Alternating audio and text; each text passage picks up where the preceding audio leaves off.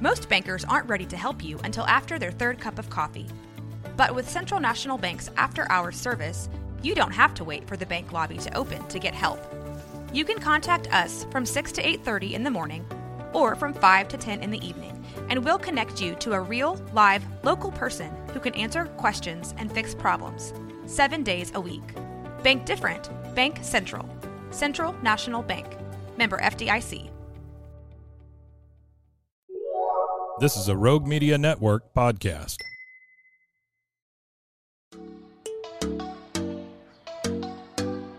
Welcome to Purpose Driven Sobriety.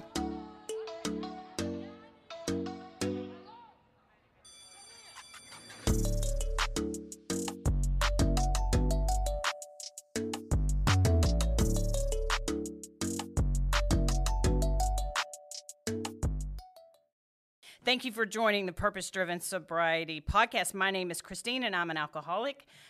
First of all, I want to thank, I've got Daniel on the show today, but I want to thank, and I'm going to tell Daniel the story real fast. The sponsor of this show is my husband, who was a victim of mine. When we were on a road trip, I took a picture. We were driving, and I looked over at him, and he looked just so handsome, and so I took a picture of him driving, right? Well, so I got to thinking, which when I have too much time on my hands, and I get to thinking, that's usually not a good thing. My daughter is an amazing photographer and is great at Photoshop, and so I texted the photograph to her, and I said, could you make him a woman? And she said, what? And I said, no, just go with me on this. And so I posted on Facebook. I said, okay, look at this beautiful picture of my husband. Anybody want to see him as a woman? And I said, if you want to see it, then you have to sponsor, you have to donate to the Purpose Driven Sobriety podcast so I could pay for episodes. And so I had people donating money. And then I released the picture of my husband as a woman with his permission, okay? He wasn't thrilled about it, but he knew he couldn't say no. So to my husband, Rick Cohen, I love you so much. So anyway, I have Daniel on the show today. And Daniel, first of all, welcome so much. Thank you so much for agreeing to sit down and talk to me.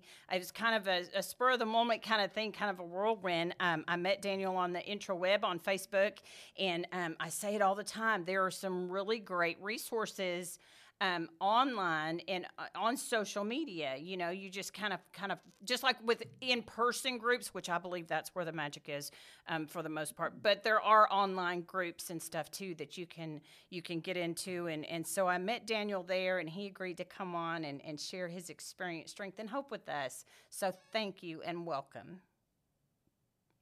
Well, thank you very much for having me, and I appreciate the opportunity. You're right. There are a lot of good resources on there, and it really depends on what you're looking for. And, I looked a long time for a lot of the wrong reasons. And, I'm just blessed to have found you guys' page, and, being able to share with others, I think is the top priority of mine, because, I know the pain and I know the struggle of addiction and alcoholism.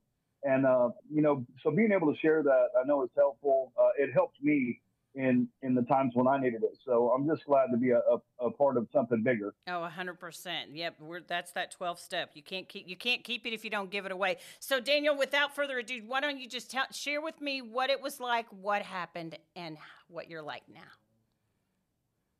Okay. So what it was like, growing up, I don't think I remember a time when there wasn't alcohol around. My parents were alcoholics. I grew up in an alcoholic household. It wasn't uncommon to have, friends and family members over for parties and card games and things like that. And so there was always alcohol involved. Most of the time, I saw it as kind of normalized. I mean, it was always around, and that was the normal occasion. So I didn't think anything was that big of a deal, except for, the bad times. A lot of fighting, a lot of arguing, parents splitting up and then getting back together and things like that. And, for me growing up as a child, it was conflicted, because usually the good times were associated with the alcohol. That's when I got most of the attention from them, good, bad, or indifferent. And, up until, later years. And so, like I said, it was kind of normalized, as I grew up, I found that that was where I got a lot of the comfort from, finding the people, places, and things that kind of catered to that atmosphere. Now, were you an only child? With I was the only child in the house. I mean, I have other brothers and sisters, but they were older, Oh, and okay. so yeah, so it was just me. I Yeah. gotcha.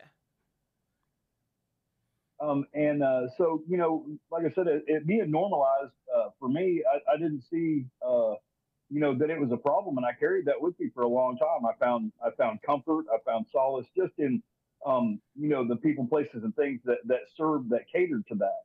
And until I started realizing that that's what I needed for acceptance, was to find those groups, because I just felt awkward in other situations. Mm.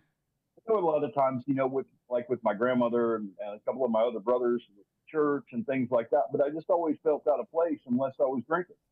And so, that's really kind of where it started. The drinking kind of led up to, a lot of other drug use, and that's where, a lot of my legal troubles came in. The first time that I was kind of led towards any type of program of recovery was by a probation officer. And, the probation officer suggested that, didn't suggest, demanded that I go to Alcoholics Anonymous. And the closest I got to the door was the parking lot. I pulled up in the parking lot, and this Alcoholics Anonymous thing, oh, I don't need that. It wasn't a problem for me. So I didn't go. I didn't embrace what now I have found to be a staple in my life. Mm.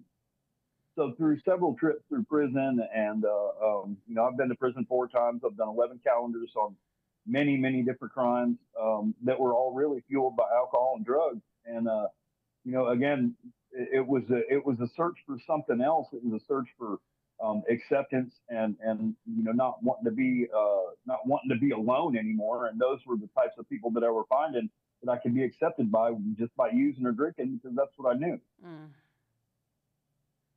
So, I mean, that's kind of the long and the short of it. With my drinking kind of spiraled in several different ways. I'd lost a brother to suicide. And it seemed like every time I went through a major loss in my life, when I lost my brother to suicide in 1999, and I really got out there, that was more drug fueled, and ended up doing a prison stay. Um, I got out of prison with the whole intent of being clean and being sober. But again, I didn't embrace any program of action. I didn't embrace any sober environment, or good support system. And then about 2 years after that, I'd lost my mother to an alcoholic death. And even seeing the effects of that wasn't enough to tell me that I was on the wrong path. I still pursued alcohol. I still pursued drugs, and usually it was an effort to quiet those feelings, or to quiet those fears of being lost and alone. And so I think that was probably, when I lost my mother. That was the most significant loss in my life, and ended up doing another prison stay over that. I got a 5-year sentence over that due to drugs, stolen cars, and just the whole gamut of drug fueled crime sprees and things like that. And so, but again, I wasn't to that point of desperation where I felt that, I had the problem. I could figure it out on my own. And as long as I, surrounded myself with, if this person wasn't using, then I didn't have to use, or if that person wasn't drinking, then I didn't have to drink. But it was always a fear of mine. The fear of abandonment really comes up in my story, due to the alcoholic background of my family. And so, whenever there was a loss in my life, and that's where the main relapses really came in. Shortly after my mom died, again, I caught another prison case, and I came out again with the full intent of being clean and sober. And that didn't last very long. I got back involved in drinking and drugs again, and it's always been a downward spiral. So 4 prison stays later, and 11 calendar years. This last time, I've only been out of prison a month now, a little over a month. And, but this time I had hit a point of absolute desperation. What led up to that was, another drinking bout with a person that I was with, and some other traumatic events. And by this point, I had been clean off drugs for about 17 years, but I was still drinking a lot. And life happens. We know this, life on life's terms, right? But as life happens, there was just a snowball of things happen that were just overwhelming, and of course, my pride told me that I'm okay. I can do this. I can handle this. I've been clean for 17 years. And so something in my mind, something in my alcoholic addicted mind told me that it would be okay this time to pick the drugs back up. And I did. And, within a year and a half, I was sitting back in prison again. I tried to find every loophole that I could in the court system, and, applied for mental health court, and I got it, which was probably the worst thing I could have done, because it really just strengthened this invincibility feeling in me that, no matter what I do, they're just going to put me back out on the street. I think the judge gave me, wow. What a way to put that. Hang on, let's pause right there. That is, what, Daniel, that is so profound that you have come to that realization. I mean, that's just, I don't know why that just hit me. It's like you see yourself. It's like they're going to allow me to use whatever crutches I can, you saw that as a crutch. And that's that self-awareness is something that took me so long to get. That's profound. Wow. Good on you, man. Dang. Wow. Okay. Well, I'm sorry. That was just profound. No, and that's fine. And it really did, though. It fueled me to an extent. Like I said, I got to the point of I almost felt invincible in doing the destructive behavior and the suicide that we slowly are committing with ourselves and every time we use. It just intensified that in knowing that I can screw up again and the judge is going to turn around and put me back on the street. They gave me, I think she gave me 6 or 7 chances at sobriety, at doing the right thing and doing the UAs and staying clean and doing court and all this stuff. And it seemed like every time it was just every time I'd go to court, I'd like, yeah, I did it again. They're just going to put me back out on the street Monday. And so, every time I'd go back out there, I'd just get right back into the same habits, the same hangups. Use again. That was my whole goal, was just to play this off and then let the judge put me back out there. So 13 felonies and 6 years later, it's taken really this program of recovery for me to realize all this. But I remember the point of absolute desperation was the last time I went in front of the judge, and she looked me in the face and she said, "Mr. Wilson, if you catch one more felony charge, I'm giving you your time." And at that point in time, I knew that because of the mental health court, because of the sentence that they had already prescribed for me, it was a 6-year nonviolent, and I'd already done time before, so the time didn't scare me. She said that I'm giving you your time, and I said, okay. And I knew she was going to put me right back out on the street. And so, within 2 hours of walking out of jail, I was in another stolen vehicle, and not 2 or 3 hours after that, I was right back into the drugs, and another 24 hours later, I had another stolen vehicle that I used to pay for a hotel room just so I could perpetuate this insanity. And I don't know exactly when it happened, but the switch happened towards the end of that week. I had been out about 5 days out of jail. And this was my 6th time through jail in a year and a half. It was, I remember because my sobriety, I call my sobriety date February 10th of 2021. And that was the night that I finally got picked up and got arrested at that point of desperation. But something in me that night changed. I couldn't look myself in the mirror. I couldn't stand to be around myself. It was everything that I looked around and I saw, the people, the place was just, It was sickening. And something happened, and it kept playing on loop, like it was on a loop in my mind. What the judge said to me, that if I caught one more case, she was going to put me in prison.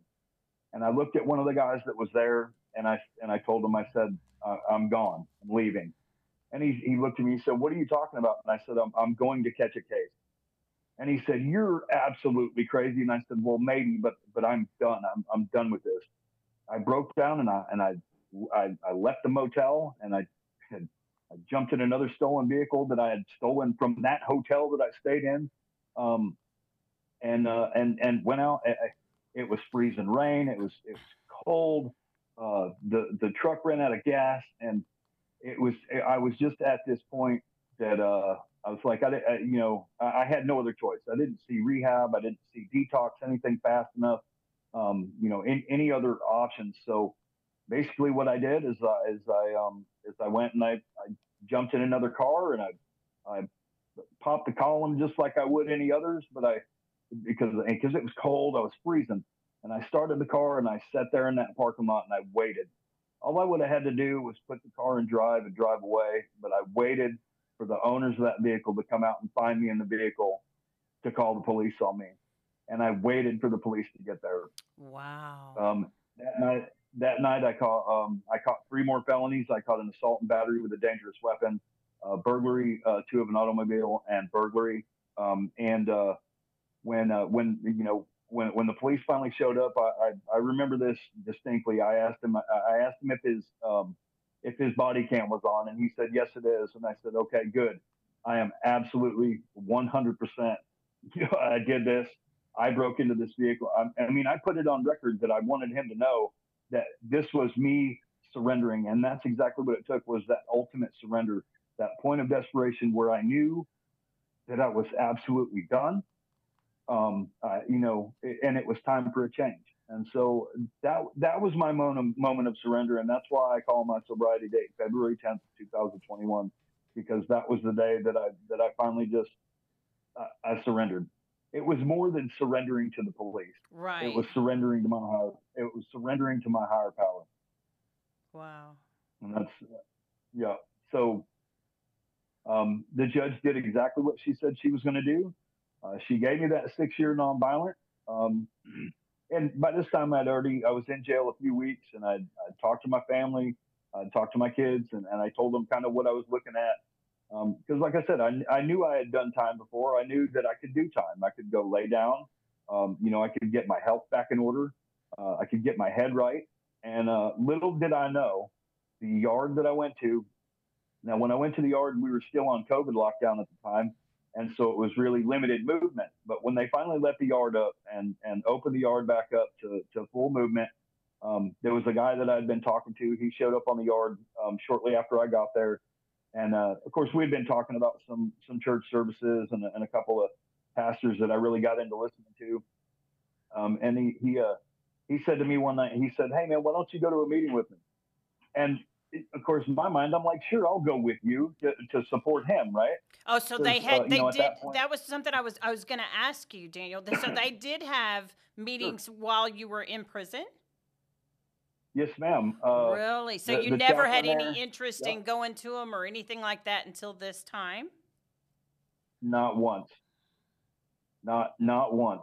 But like I said, that guy asked me if I wanted to go to a meeting, and I said, "Sure, I'll go with you," because I thought I was supporting him. Right. And like I said, little did I know AA got me. So 2 years, a little over 2 years, about 2.5 years, I attended every meeting that they had. We had 4 meetings a week, 2 AA meetings, 2 NA meetings, 1 big book study, 1 12-step study, and then the 2 NA meetings a week.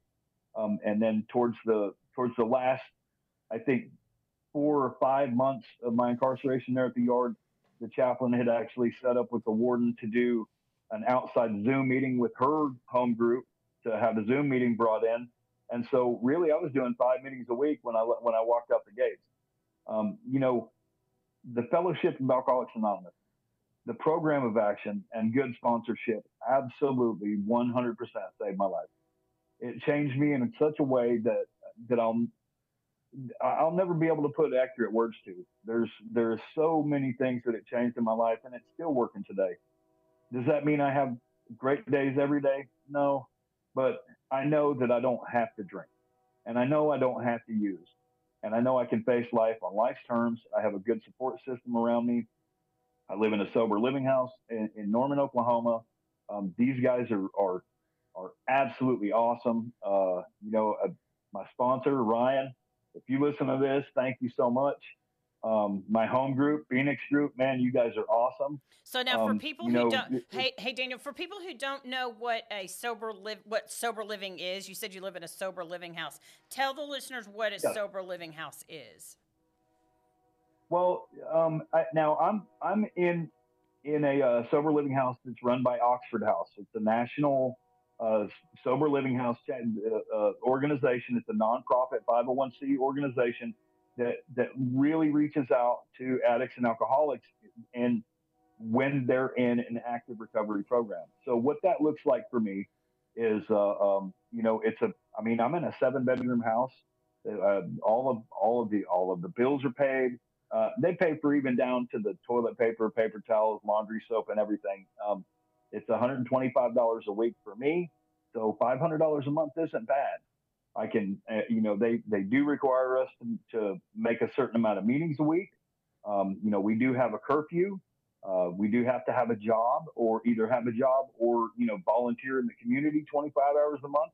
So we do have accountability. We've got chore night. We've got things like this that we're expected to uphold. But the thing that I've started to realize is all of these things are what normal society does on a regular basis.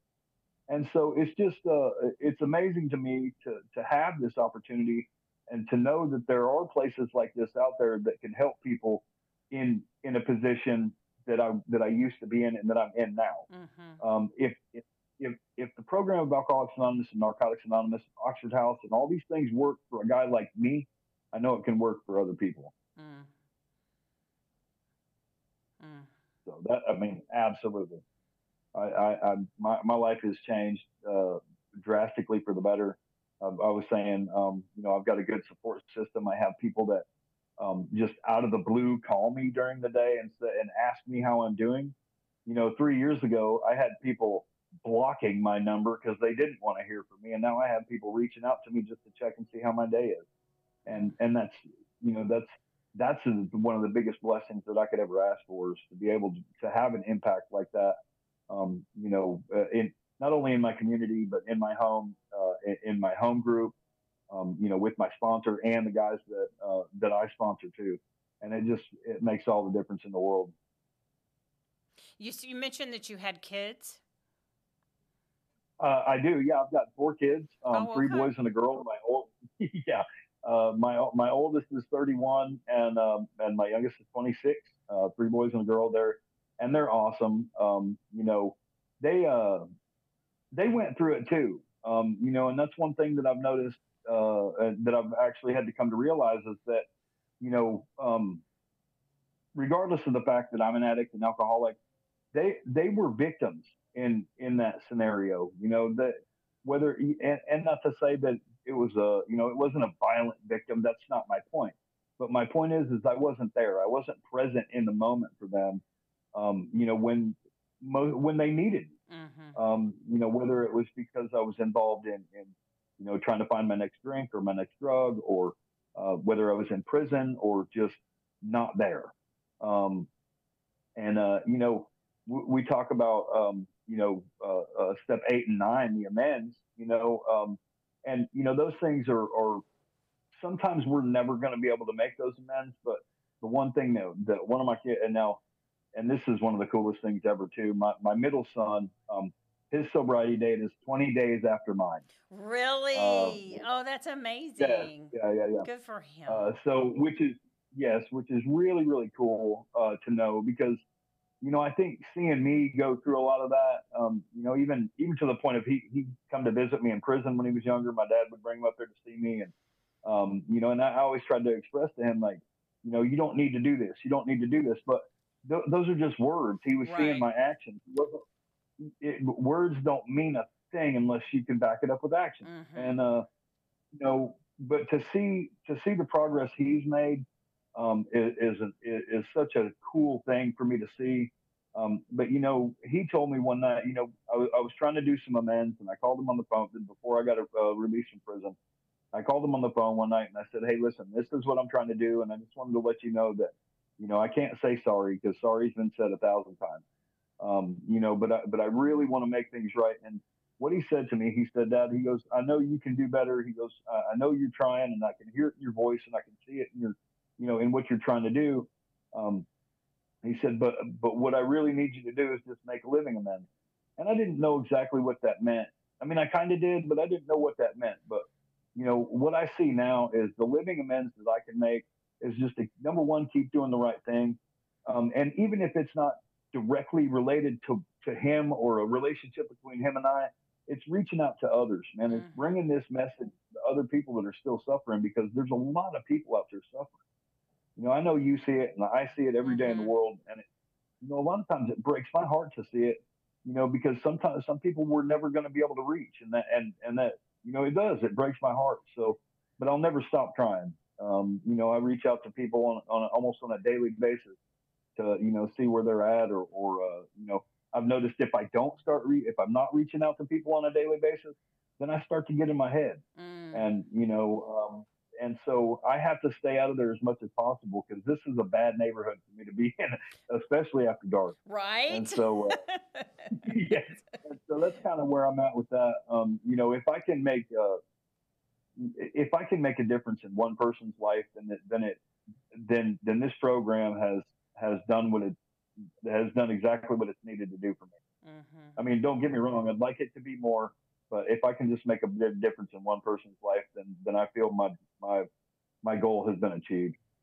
Well, I'm so happy that you mentioned that there were recovery meetings while you were inside prison. I've got a couple of friends, and I'll be honest, I haven't done that type of service work, but I have some friends that do, and it just. At first, before you mentioned it, I thought, oh my gosh, were there not any type of, I just can't imagine being locked up and not having any type of a solution like that to at least turn to once you're ready. I just can't. Oh my gosh, that would just be hell. So yeah, God bless those people that are taking meetings inside jails and prisons and what have you. And carrying that message. I mean, that's just, it's one thing for me to get out, here behind this microphone and carry a message. I mean, that's, but those are the true soldiers, that are just Sure. really doing the heavy lifting. And so God bless them. Well, I have to give credit to the chaplain at the facility that I was at. Uh, you know, she's been doing it for 14 years at that facility. And she has 36 years sober. I mean, she is in it to win it. And I've told her time and time again. I actually keep in contact with her even now on the streets. I call every couple of weeks just to say hi and let her know how I'm doing Oh. because there's a lot of people that it's kind of discouraging sometimes at some of those meetings, like because you see some of those guys come in, just for the coffee because it's not the coffee off the canteen, it's brewed coffee, and so some of them guys come in just for a cup of coffee, or some of them guys come in just for the AC or to get off their units for a little while, and that's fine. We say come in and stay for the message, Mm-hmm. stay for the message and stay till the miracle happens, but you know, so I've kind of had to push that discouragement aside and just let the program work for itself. But our chaplain she is such an amazing person. Um, and that, I don't think the folks there realize the blessing that they have sitting in that office because of the volunteer work she does. The night she stays until 8 and 9 o'clock for the meetings and the Zoom meetings and stuff, she's not on the clock. She's doing that voluntarily, you know, Wow. she, and the way she advocates to the staff and things at the prison, is just it's something you don't see very often. But you're right, the volunteers that bring the message in too, that they're doing that on their time too. Mm-hmm. And but it just goes to show what this program really means. Um, in carrying the message, that 12-step work. Mm-hmm. having had a spiritual awakening, we tried to carry this message to other alcoholics and practice these principles in all our affairs. That's what we have to do. That's that program of action that works through us. And, to be able to do that is something that, I've actually started to kind of look into that too, working with some Bridge the Gap folks for AA here in this area, bringing meetings into a couple of the facilities that are around this area. We've got an outreach program in my home group that does that. So I'm looking at joining that, because I knew what the Bridge the Gap folks and the volunteers that were bringing the message into prison did for me. Right.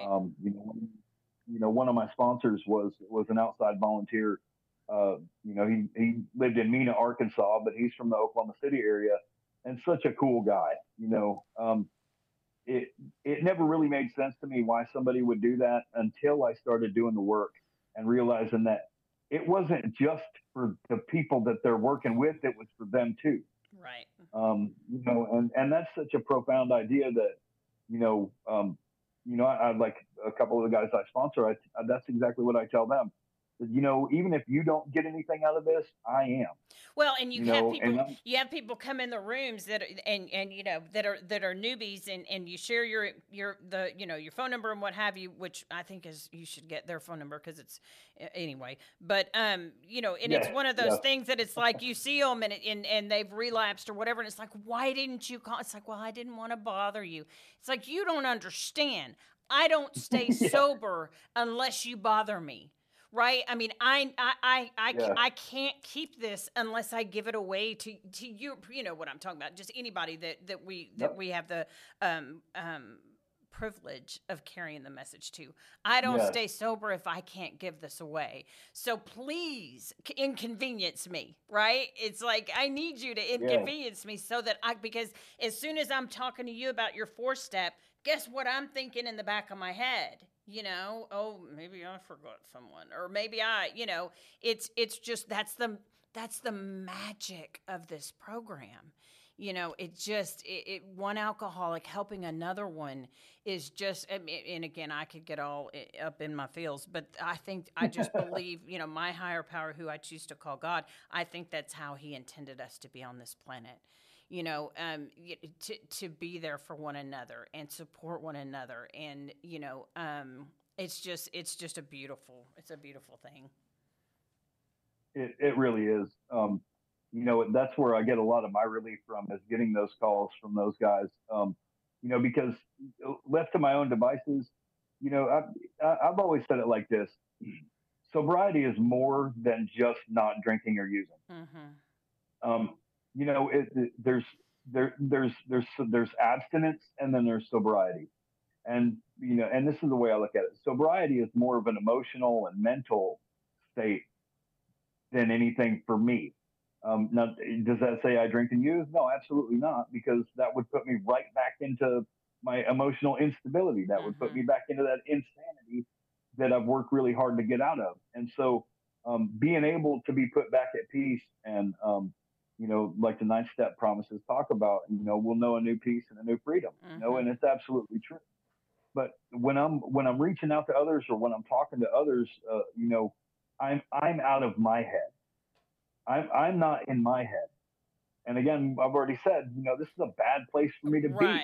Right. So, just that little bit of reaching out keeps me out of my own stuff, even if it's for a few minutes. But then you're right too. It kind of makes us reflect back on ourselves and go, hey, what did I miss? Or because obviously I wasn't ever able to figure it out for myself, and now I'm relying on my sponsor to figure things out for me, and because that's what we do. And so if I'm able to do that for somebody else, then again, it keeps me out of my head. Well, and I recently had the debate and not really a debate, but a discussion on the difference between, and I think we're saying the exact same thing, as far as abstinence versus sobriety, but even more so, to me, sobriety versus recovery, right? Sobriety, you're right. Sobriety to me is not drinking. right? I'm sober means I do not have a drug or drink in my body. Sober, clean, same thing. I hate it when people try to distinguish the difference between drugs and alcohol. There is no difference whatsoever. Don't fool yourself. There is no bullshit thing called California sober. There's not. That's like being kind of pregnant. You're either sober or you're not. But my dad was sober for 37 years and was one of the most miserable people on the planet, right? Because he was inside his head running around by himself all the time. Whereas in recovery, that's when we get out of self. We get out of self and into other people and working the program. That to me that's my goal. I don't want to just be sober. I would literally eat a bullet if I were just sober.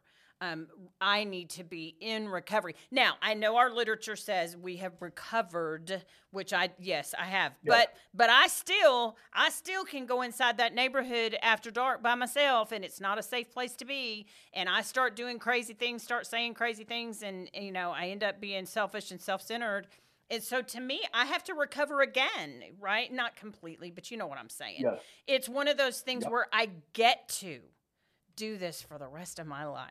I get to go into a room of people that know exactly how I feel.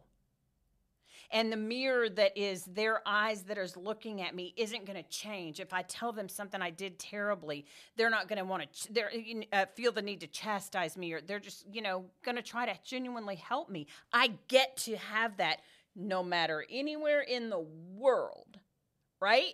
Anywhere in the world, we can go and find our people. What a community. Yeah. I mean, my husband is actually, there are times where Rick will actually say, I wish I had somewhere to go. I wish I had a room to go down and just, and just release everything and get people that genuinely want to help and care and that I've given the authority to look at me and go, are you being a little selfish right there? Or, what, have you thought about it that way? And me not want to, deck him or what have you. But he doesn't have that type of and I'm like, well, always come to our side and become an alcoholic or something. But anyway, it's the community in the program. It's just beautiful. It's beautiful the way that it works. Yeah. Yeah, I think that was one of the biggest things, because I'd said earlier, the first time I was led to AA by a probation officer, and I wasn't ready. Mm-hmm.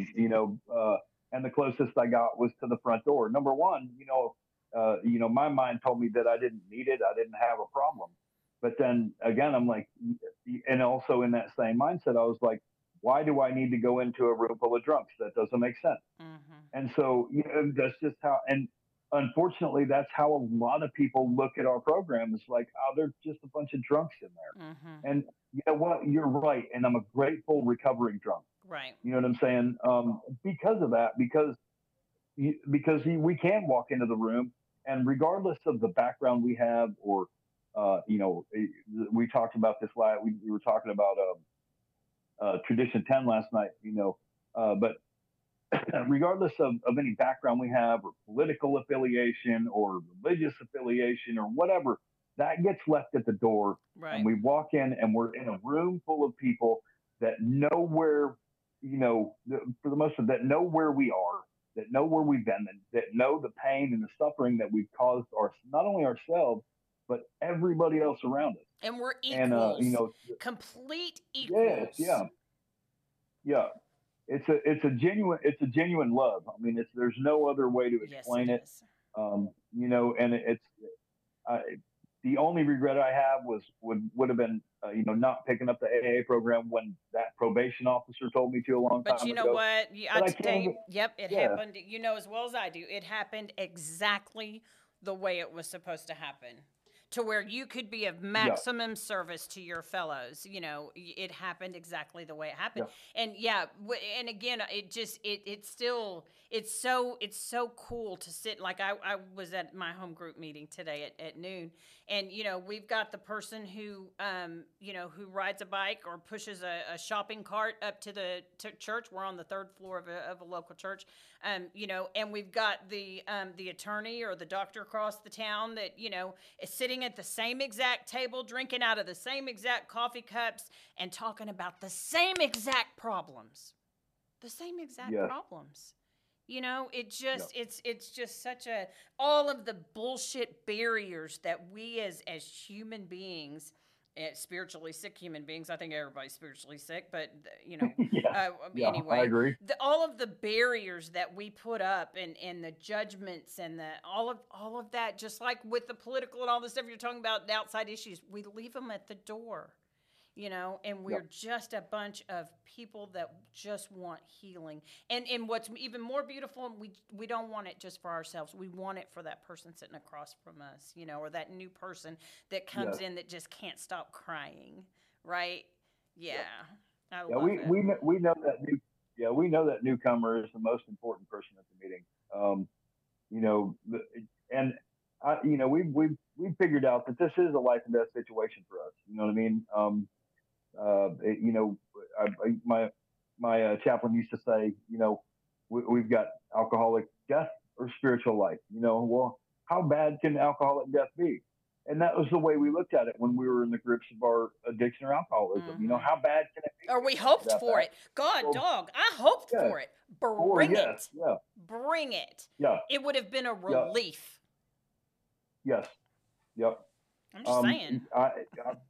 Yep, I've been there. I've been there too. I had 2 suicide attempts, and thankfully that the same son I was talking about that's got 20 days sobriety less than me. He was one of the reasons that I'm still here. He took the bolt out of the rifle, before I was able to get back to it because I was over it. I was done, and I'm so grateful that that's the case. But because it did lead me to the point I'm at now, and to the emotional, not only substance recovery, but the emotional recovery too. Emotional sobriety. So tell me about that. Tell me about what. And again, we believe it or not, it's actually really cool because we have a lot of non-alcoholic addicts that listen to the show. So explain, what is emotional sobriety? What is that to you? So emotional sobriety, like I was saying earlier, like a lot of my substance abuse and alcoholism was really stemmed from past trauma, was early, I would say early childhood trauma. One part of that I didn't throw in was, at about 4 years old, I think my birth mother, and I will call her that for obvious reasons in a second. My birth mother had called my dad and said, "Hey, do you want Dan for the weekend?" And he said, "Absolutely." And I'm still not sure what's taken her so long because she never showed back up. But, so that being said, there was a lot of early childhood trauma and a lot of, acceptance issues and abandonment issues that were never dealt with. And whether I was sober, drinking, using, whatever, those all things played a part in every bit of it. Mm-hmm. And so after the abstinence stage and stopping drinking, we're getting out of the mental obsession and the phenomenon of craving. Right? We're getting out of that. Okay. So now we have to figure out what those traumas are. And as we go through the steps, so now we're in, but by that time we're in, step 4, step 5, we're going through these things with our sponsor and we're looking for these patterns and we find out, okay, well, where are my fears and where was I dishonest and selfish? And so a lot of my fears are based in exactly that, where those past childhood traumas of either, was it me? What was wrong with me? What did I do wrong? Why are people not liking me? You know what I'm saying? And so now I figure out a way to make them like me or to make them accept me. And so that drove me to those substances that those people were doing. So now that I'm out of that, I can deal, I can start to put those things where they belong and understand that it's not about me pleasing me and it's not about me pleasing others, but it's about me pleasing God. And so when I started to be able to do that, that's when I started finding emotional sobriety. where I don't have to rely on others for acceptance. I don't have to worry about others abandoning me because it's going to happen. Mm-hmm. Why let that fear drive me?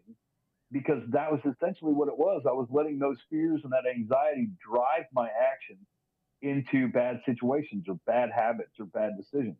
And so when I was able to put those really into perspective and go, you know what, I got to stop letting this fear and letting this anxiety control me. And because that's just putting the keys to the car in somebody else's hands when I start doing that. Mm-hmm. So, and that's letting them drive me. That's letting them live rent free in my head. And so then I start making bad decisions. I start, let's just, for instance, I may start slipping and going to meetings or start having, bad thoughts and things like that. And so I can't allow that to happen anymore. But being able to realize the triggers was the biggest part for me to be able to say, okay, wait a minute. Now I have to step back and look at this and why am I feeling this way about whatever that social situation is? Because, to be blunt, I haven't been out of prison that long. So the dynamic in there, the dynamic behind the fence was a lot different than what it is here. There's a lot of different social situations that I'm, engaging in now. There's a lot of different, there was different personality types in there too, obviously, but there's a lot of different personality types out here on the street. And so without that emotional sobriety, I wouldn't know how to deal with people, not only life on life terms, but people on people's terms. Mm-hmm. And there's a quote that I heard that it's, we have to meet people where they're at and not expect them to meet us where we're at. And so if I start living my life as if, like the book talks about the actor in a play, right? If everything would go his way, the show would come off just fine. Mm-hmm. Okay, well, that's that ego talking. That's that self-centered, that selfish and self-centeredness, thinking that, well, if they would only do this, then I would be okay. Well, there we go back to the emotional instability again. And so really to be able to put that into place and put God first, put God in the middle of all of our situations and let him lead, then we're going to be okay.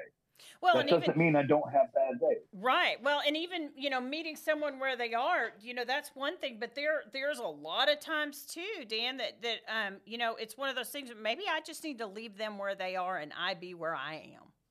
Maybe there's there's a situation where we don't have to meet up. You know what I mean? People trying to force, square pegs into round holes kind of things. It's like, and that's where, you can separate with love, meaning you can, not have just, and it's come to like, for instance, even family and stuff. So, if someone is toxic in your life, and they're doing their thing, you don't have to go where they are. You can pray for them, but you can also protect yourself from them. And with love and respect, and you pray for them everything you're praying for yourself. But sometimes we just need to give them space to be who they are, and we do our thing and look for the next person that we can help. Yes. Yep. Yeah. If I was, because. And I've also read this somewhere, like, when we start sponsoring people and we start reaching out, if, it would be easy to get discouraged when one falls off or it just doesn't take with that person, so it would be easy for a sponsor to get discouraged in that aspect. But the more times you do it, number one, it gets easier, but then you also have to realize that, that person may just not be ready. There you have it. See, because when we do as a sponsor, because I know what you're talking about, because I refused to sponsor for the first 8 years of my sobriety. I mean, I just was like, nope, don't need to do that. I'll do all these things, but I don't need to do that. And my sponsor finally, because I've had the same sponsor, thank you God, since March 14, 2012. But she looked at me and she said, you're being a real selfish butt right now. And I said, what are you talking about? And she said, what in you makes you think that you're going to screw someone up? Do you really think you have that much power? And I thought, oh, crap. I didn't think of it like this. She said, it's not up to you to get someone sober. You can't get you sober. So you sure the hell can't get someone else sober. That's God's job. All you have to do is be willing to be used. Yeah. right? Yeah. I'm not even the ink in the pen. I'm just the little the tubey thing that holds the ink. You know, that's all I am in a sponsee situation. I just ask God to use me to, you know, the minute I start thinking that I can help someone, ooh, that someone needs to run from me, because I ain't got no business helping nobody. It's God that uses me to reach someone, you know. Yep. It's basically it's laying that spiritual toolkit at their feet, right, that was laid at our feet for us to pick and up, show them how we and that's use those tools. Mm-hmm. yes, yeah, absolutely. Mm-hmm. And that's what I like about, that's what I like about our program it really, I haven't found yet, and I'm sure there are, but I haven't found yet um, too many people that if you go to and go, hey, how do you go through the steps? They're all going to show you the same way. Mm-hmm. You're going to do the same things. You're going to do your step work. You're going to do your writings. You're going to do your readings, and it's usually a pretty close to the same. It's Mm-hmm. it's a pretty tight program, and that's what I like about it. So it's not something that I have to manufacture, or I have to come up with Reinvent some the wheel. Nope. wild. Yeah, I don't have to do that. I just I can show them a page to turn to in the book and go, here, you do this, grab a Right. highlighter, and let's do some writing. You know Well, what I'm saying? And it's generally, I'll get with another woman, and it's one of those things that we're gonna read through this, and when they write something down, we're gonna write it down, or when they pray something, we're gonna yeah, pray it. We're just gonna simply follow yes, something that has worked for 88 years now. Something yes, There yeah, might be something to it to actually follow it the way that it was written. yes. It's really simple. We just there's Millions yeah. of people. I've seen so many people try to decorate it, and it's like, no, okay, what is this that we say in the rooms? Keep it simple, stupid. It's like, no, Yep. it's already written down literally in black and white. And just Yep. it's a follow the directions, right? Because before I came Yes. into the Yeah. rooms, I didn't follow anyone's direction. I was, that Nope. was friggin' Tasmanian devil out there. Um, but yeah, so tell me, how do you start your day every day? Usually, the beginning of my day looks like this.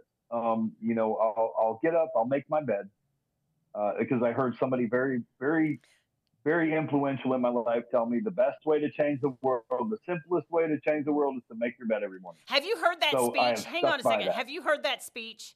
It was oh gosh. Okay, so I challenge you, Dan. Google graduation speech, make your bed. Google that and listen to that guy. Okay. Oh man, it's I so sure will. good. Yeah, it's so good. But his premise behind that was, if you've done that, you've at least, if nothing else goes right the rest of the day, you have accomplished something and completed something that you were supposed to do. At least you have that thing. Yes. Yeah, it's beautiful. So Yep. I'm sorry. You make your bed. No, that's fine. So I make my bed. I take a few minutes just to I step 11, continue through prayer and meditation. That's usually what that looks like. I give myself 5 maybe 10 minutes just to meditate, to just be in the moment, Mm-hmm. to breathe, just to think of thoughts of gratitude. What am I thankful for today? What are some things? And it can be the simplest things. I mean, it can be, especially my first couple of days here. I'd go out in the backyard and I would do my little meditation time, and I would see rabbits in the yard. Okay, and that was enough for me to be grateful for, because I, just stepped out of prison, and being able to sit in a backyard and watch these rabbits jump around the Oh, yard. I I know it bet. sounds simple, No, but that's man, that is something wonderful. to be grateful for. But just to know that, so that's what it looks like. I make my bed, I meditate for a few minutes, I pray, and I don't, not up walking around with my coffee cup in my hand, or with the TV on. I mean, I'm on my knees praying. And because that's important. That's what my sponsor now and every other sponsor before me said. On your knees praying. Mm-hmm. Mm-hmm. It's that daily surrender. Mm-hmm. Um, it's the daily reflection that I am an alcoholic. I am an addict. That, you know what I'm saying? And my life has become unmanageable. Right. And so what do I do about it? I have to surrender every morning. And then, after that, then that's when I kind of get my day started. But I'm always usually trying to keep that gratitude in my mind. Um, and there's been times, and that's why I say usually that's my morning. There have been times where, I've skimped on the meditation, or I've gotten up in a rush and haven't hit my knees to pray. And it's those days that I see the most turmoil. Mm. Whether it's me being in my head, or just something like I'm late because I ride the bus and to get to work and things like that. So I'm late to the bus, or I'll forget something at home. And so it causes me a little bit of turmoil that I could have easily just put to the side, and done my meditation, done my morning prayer, and then went from there. I step work myself every morning, and that's basically what I have to do to even make my day manageable. Because I can't do it on my own. I need help. And Mm-hmm. there's only one that can do that. You know what I'm Mm-hmm. saying? So what May has you find that now. Amen to that. Well, and you know what? I was listening to it. Of course, we still call them speaker tapes, and that you made me think of something, Dan, when you said that. That one is God, may you find Him, and it's like, where do you think He is? He is where, or whatever you choose to call your higher power, is where we usually aren't. Which is, where do you find Him? Now. Yes. I'm usually not in the now. I'm in yesterday when someone made me mad, or I'm in, oh gosh, what am I have to do tomorrow? What's happening at 6 o'clock? I'm hardly ever. May you find Him now. Now is where He is. That's awesome. I've never heard it put like that. Yeah. That's awesome. Yeah. We used to say, because I know there's a lot with the fears and anxieties. Mm-hmm. And on the simplest level, as humans, we're governed by fight or flight. Okay, fight or flight, and that's what we're governed by. And so it's the pain and pleasure. And so we found that, I know me as an alcoholic, I've found that it was easier for me to find pleasure in a bottle than it was to deal with the pain as it is. Mm-hmm. And so, but then what happens with that is not dealing with the pain. Then it starts getting pushed to yesterday and the day before that and the day before that. And now I'm stuck in a loop of fear, because now I know what pain is, and I'm always fearful of that pain coming back to the forefront, or the anxiety that it is going to be coming. And so you're right. So when I'm in the now, that I'm not focused on yesterday or tomorrow. And so, and that's why the 24-hour thing is the best. Is that 24 hours is the best day we can have. Well, and look at our prayer that most meetings end with: give us this day, not give us this yesterday, not give us this tomorrow, give us this day. Right. He not only says it once, our daily bread, not our monthly, not our weekly, not our, it's give us this day. And He only promises us that, every 24 hours. That's all we're given. And at least in my childish mind, that's just, this is what I'm giving you. And this, that same speaker, that's what I was going to say. That same speaker was talking about depression and anxiety. And I'm fully aware, do not send me messages. I'm fully aware there are chemical imbalances that cause, yes, okay, I get that. For most people, depression is feeling the lack of power for what's happened in the past, a lack of control, right? That you didn't have control over things that happened in the past. And anxiety is fear of not being able to control something in the future. Yes. Wow. I mean, when he put it that way, I'm like, oh, crap. That's about sums it up. Because if I'm depressed, it does. I'm thinking about something that has happened that I didn't have any control over. Otherwise, it would have been different, right? Or anxiety, I'm fearing what's going to be happening, and 99.999% of the time, I don't have control over what's going to happen anyway. Yeah, that's the actor in the play again. Yeah, right. Yep, the actor in the play, for sure. And that's a lot to carry around. What was the biggest thing that was a surprise to you once you got into recovery? The biggest surprise to me once I got into it, honestly, man, just the way that I can connect with people again, or let me rephrase that, the way people are willing to connect with me. For so long, in my active addiction and alcoholism, I had drove so many people away that I thought that was the norm. You know what I mean? Leaving that devastation, destruction, the path a mile wide, I literally had alienated everybody and everything around me.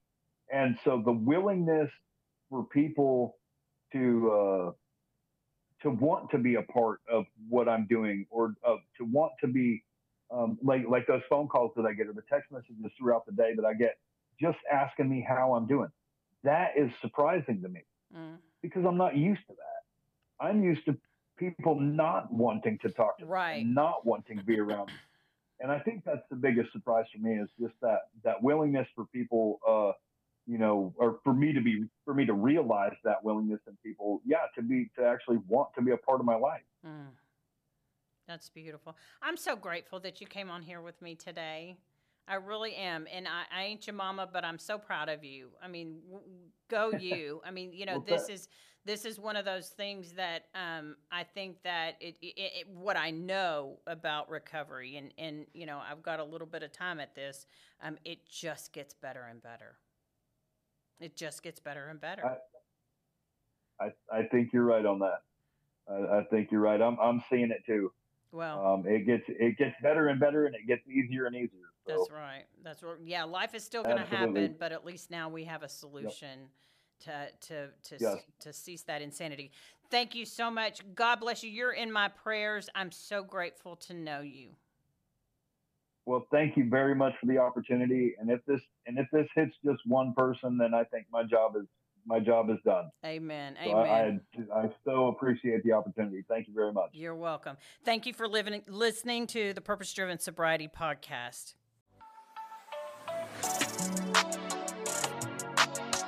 Thanks for listening to Purpose Driven Sobriety. Keep coming back.